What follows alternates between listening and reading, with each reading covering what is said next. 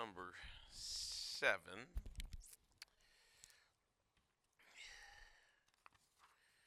First Corinthians chapter 7, and we'll be headed over toward Matthew chapter 6 and a couple other portions before we're done.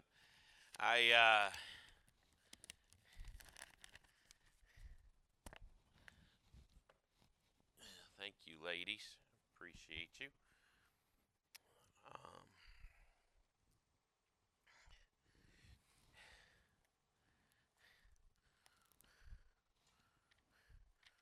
Worry. Anybody guilty? You go, oh. You and I immediately go, oh. If you're like me, I go, pick me. I think it's funny that I can spend the time going, oh, look at me. I'm a great worrier when I really get down and examine myself, even though I know what the scripture tells me to do.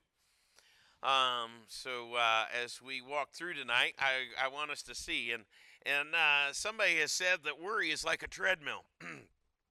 It's something that wears you out and it doesn't take you anywhere. Worry is something that freezes you in life and it prevents you from being free. Worry is one of those that's there. And in 1 Corinthians chapter 7 and verse number 32, the scripture tells us over here, he says, but I would have you without carefulness. Without carefulness. I would have you without, that word would be the same as worry. That I'd have you without worry, or I'd have you without concerns. He told us, therefore, in Matthew chapter 6 and verse 25, he gives us this one, and Jesus says, therefore I tell you to not be anxious, to worry, to be anxious. But the truth is, for some reason, all of us seem to worry. Let's talk about some other folks for a minute. That way we can, put it on them. So the folks that aren't very smart, the ignorant, worry because they don't know enough. The intellectuals worry because they know too much. The poor worry because they don't have any money. And the rich worry because they worry about losing the money they have.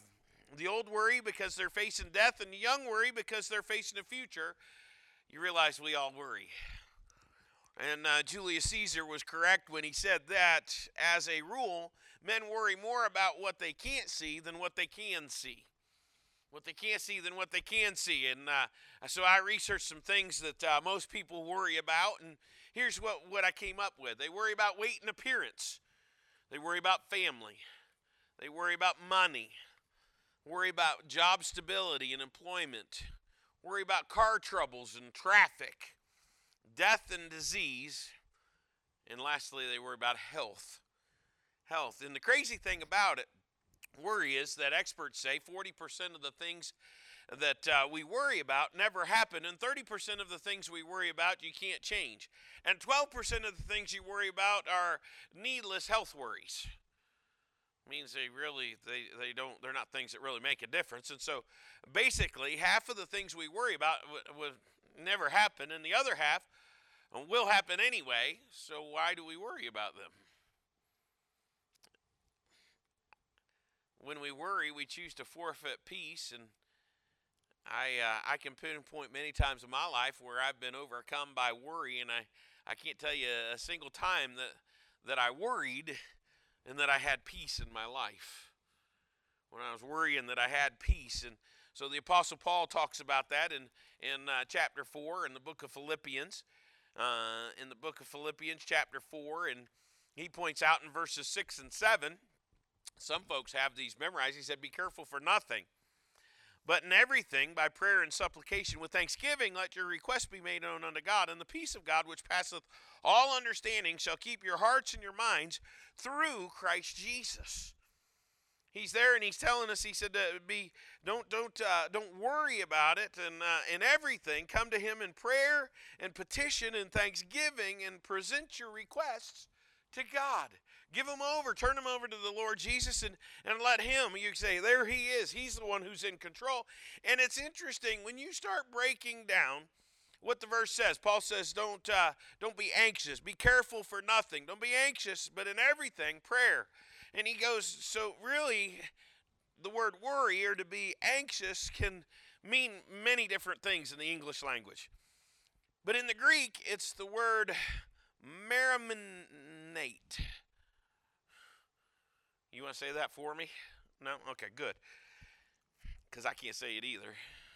And literally, it means to pull in different directions. It means to pull in different directions. It means to pull apart at the seams. See, if we were to pick on somebody and we were to grab them and we were to pull, we put them as the tug-of-war rope. See, if I could grab hold and we grabbed hold of one hand and somebody else grabbed hold of the other hand and we pulled, you know what? Your bone isn't going to come apart. The bone itself is not going to come apart. You know, the skin is really, yuck. It's kind of the gross part. But the joints, that's the part that's what comes apart. So you play tug of war with me, and I've had enough problems with my shoulders. You'll pull one arm off and then the other arm, and then you guys will get, and how come you think that's funny? I don't understand that. But you realize it literally means to be pulling in two directions and pull apart at the seams. And that's a perfect word picture of what worry does for us. It pulls us apart. It pulls us apart and it'll tear us apart. It's the same thing James was referring to in James 1 when he talked about being double-minded and unstable in all his ways. So when we're double-minded, we are divided emotionally, mentally, and spiritually. And when we're double-minded, we're going to be unstable in all our ways. And unstable emotionally, unstable mentally, unstable spiritually. And so we need to be sure we don't miss what he's saying. Worry produces an unstable person in all their ways.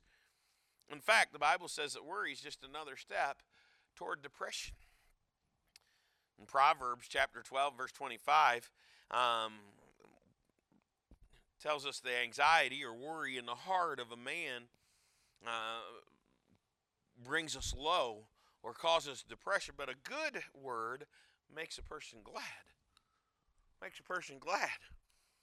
So it's no wonder that worry has been linked with 51 known diseases.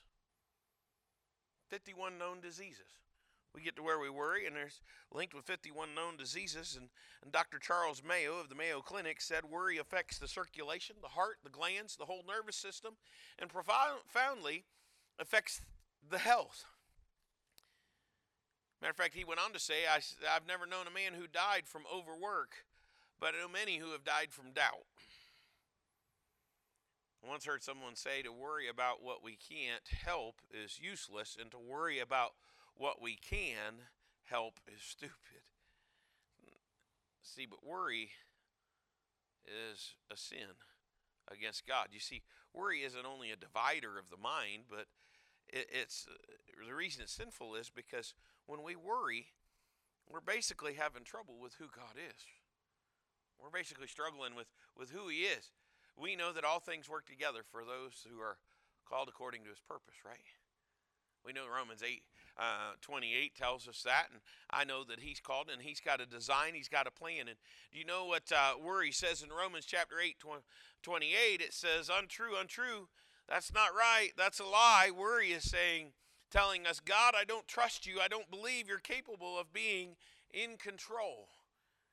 It's where we're going, God, it's there. So when we worry, we choose to place ourselves in a cage that will eventually destroy us physically, emotionally, and spiritually. So now we know the destruction that worry causes. What's the plan or the strategy in defeating it? See, I don't want to dwell on the discouraging part. We need to give you the encouraging part. What's the strategy? What's the strategy for doing so, or encouraging somebody and helping them to not look or to walk down this road? Well, notice in back in our text in Philippians chapter 4, he said, be careful for nothing. But in everything, by prayer and supplication with thanksgiving, let your requests be made known unto God. You look and he says, he just puts the answer out there. He says, the way to escape the cage of worry is to pray about everything. He says, worry about nothing. Pray about everything. Some of us hear that and we think, well, surely Paul didn't mean anything here. Surely he wasn't saying that we should be worried about nothing, because the reality is we have some things in our lives that are just naturally worrisome. Kind of chuckle at that because we come along and you go, well, there are people that have major health concerns, loved ones on the brink of death, and people with major family issues, relational problems, friends and family members caught up in all sorts of sin, loved ones that are running away from the Lord. And surely Paul isn't saying, don't worry about these folks. Surely he isn't just telling us to wear rose-colored glasses and ignore the reality of the problems around us. Does God really expect us to worry about nothing? Yeah, he does. See, Paul knew that we would have problems and issues and sin to deal with, and he did it too. But he tells us we're to worry, we're to be anxious for nothing, because God expects us to pray about everything. See, we can't do both. We can't give a burden to God and also keep that burden for ourselves. We'll either do one or the other. We'll either pray or we'll hang on to it. So he tells us the way to worry about nothing is to begin praying, trusting God.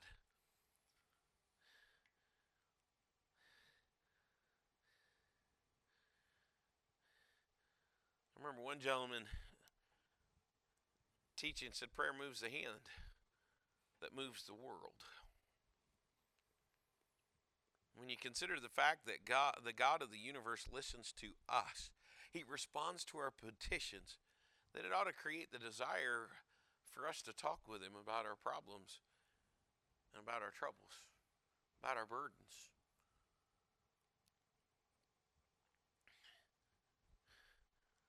Luke 18, verse 1 tells us to pray always. The Lord tells us, worry about nothing, pray about everything. In fact, Paul says, pray and with thanksgiving, present your requests. See, when we're prone to worry, it's difficult to rejoice. When we receive that bad report, when we get the bad news, when we find ourselves walking through the horrific and the season of life, and it's hard to put worry aside and choose to be thankful, but that's what he tells us to do. He tells us we can rejoice today. First of all, because we are in Christ, I can rejoice.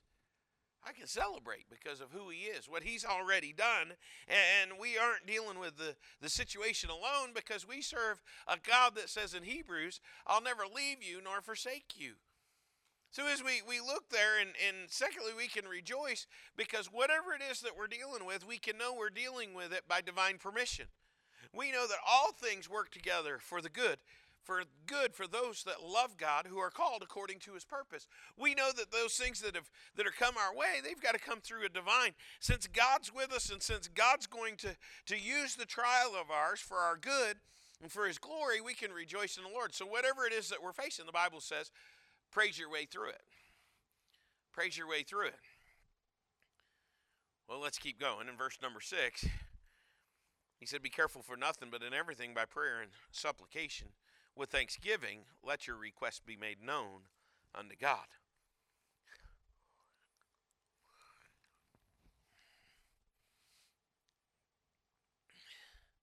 I don't recommend this, but when I was a kid, we did some things that you're not supposed to do with BB guns.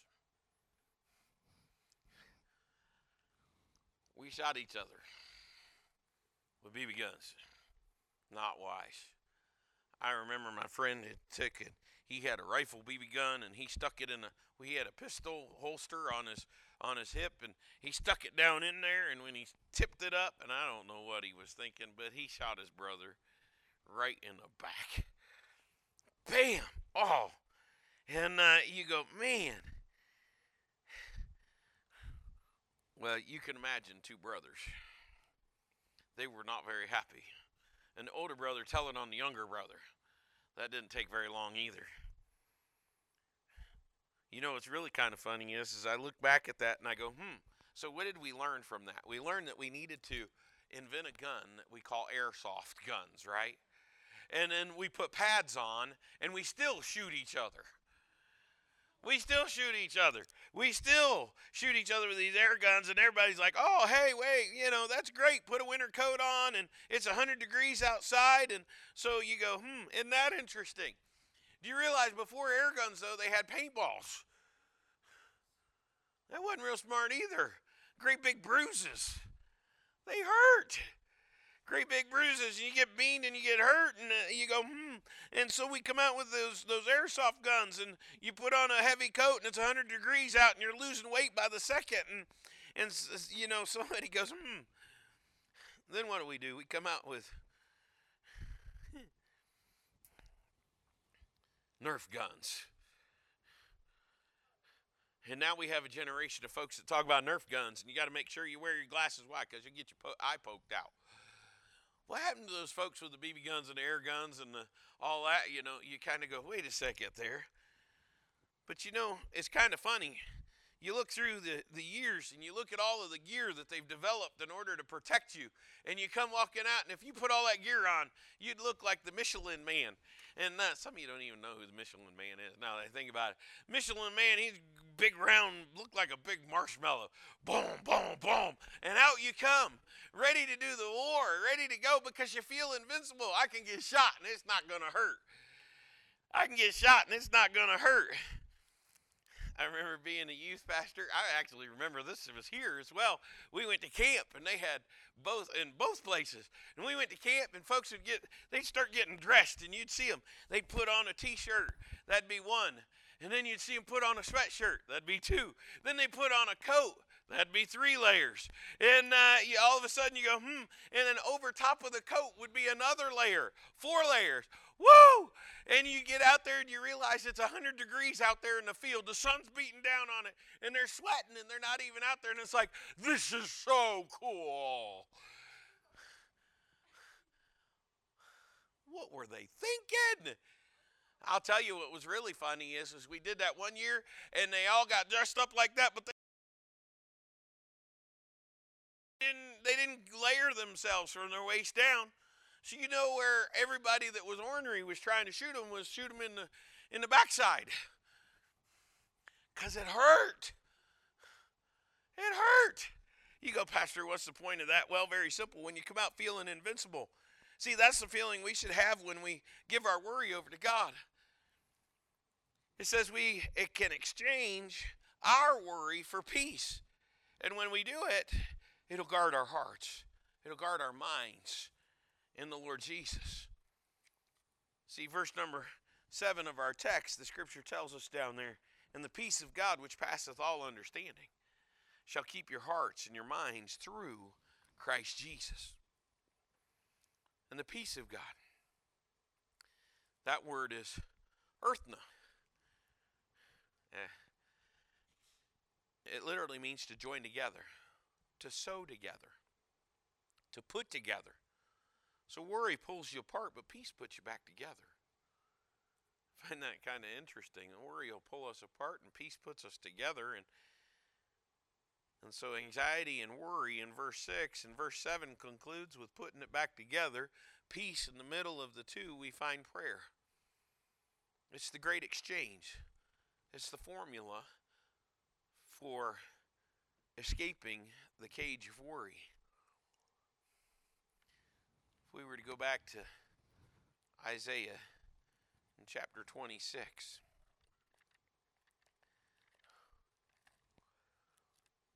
Isaiah chapter 26 and verses 3 and 4, the scripture tells us, Thou will keep him in perfect peace, whose mind is stayed on thee, because he trusteth in thee.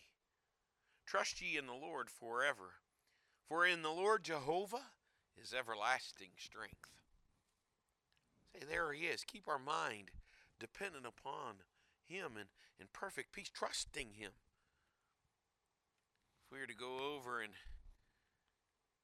to Psalm 55 and verse 22, when he tells us to cast our burden upon the Lord, he'll sustain us. He'll never allow the righteous to be shaken. So we can grab it this way. The way to worry less is to pray more. His peace is our defense against worry. The way to know the peace of God is through peace with God. And it says in Romans 5:1 that we have peace with God through our Lord Jesus Christ. So how do I have peace? Do you know that you have peace today? Do you know it? You know, Pastor, it's the us crowd, but do you know Jesus today? See, to know him is to know peace. And then will you trust him?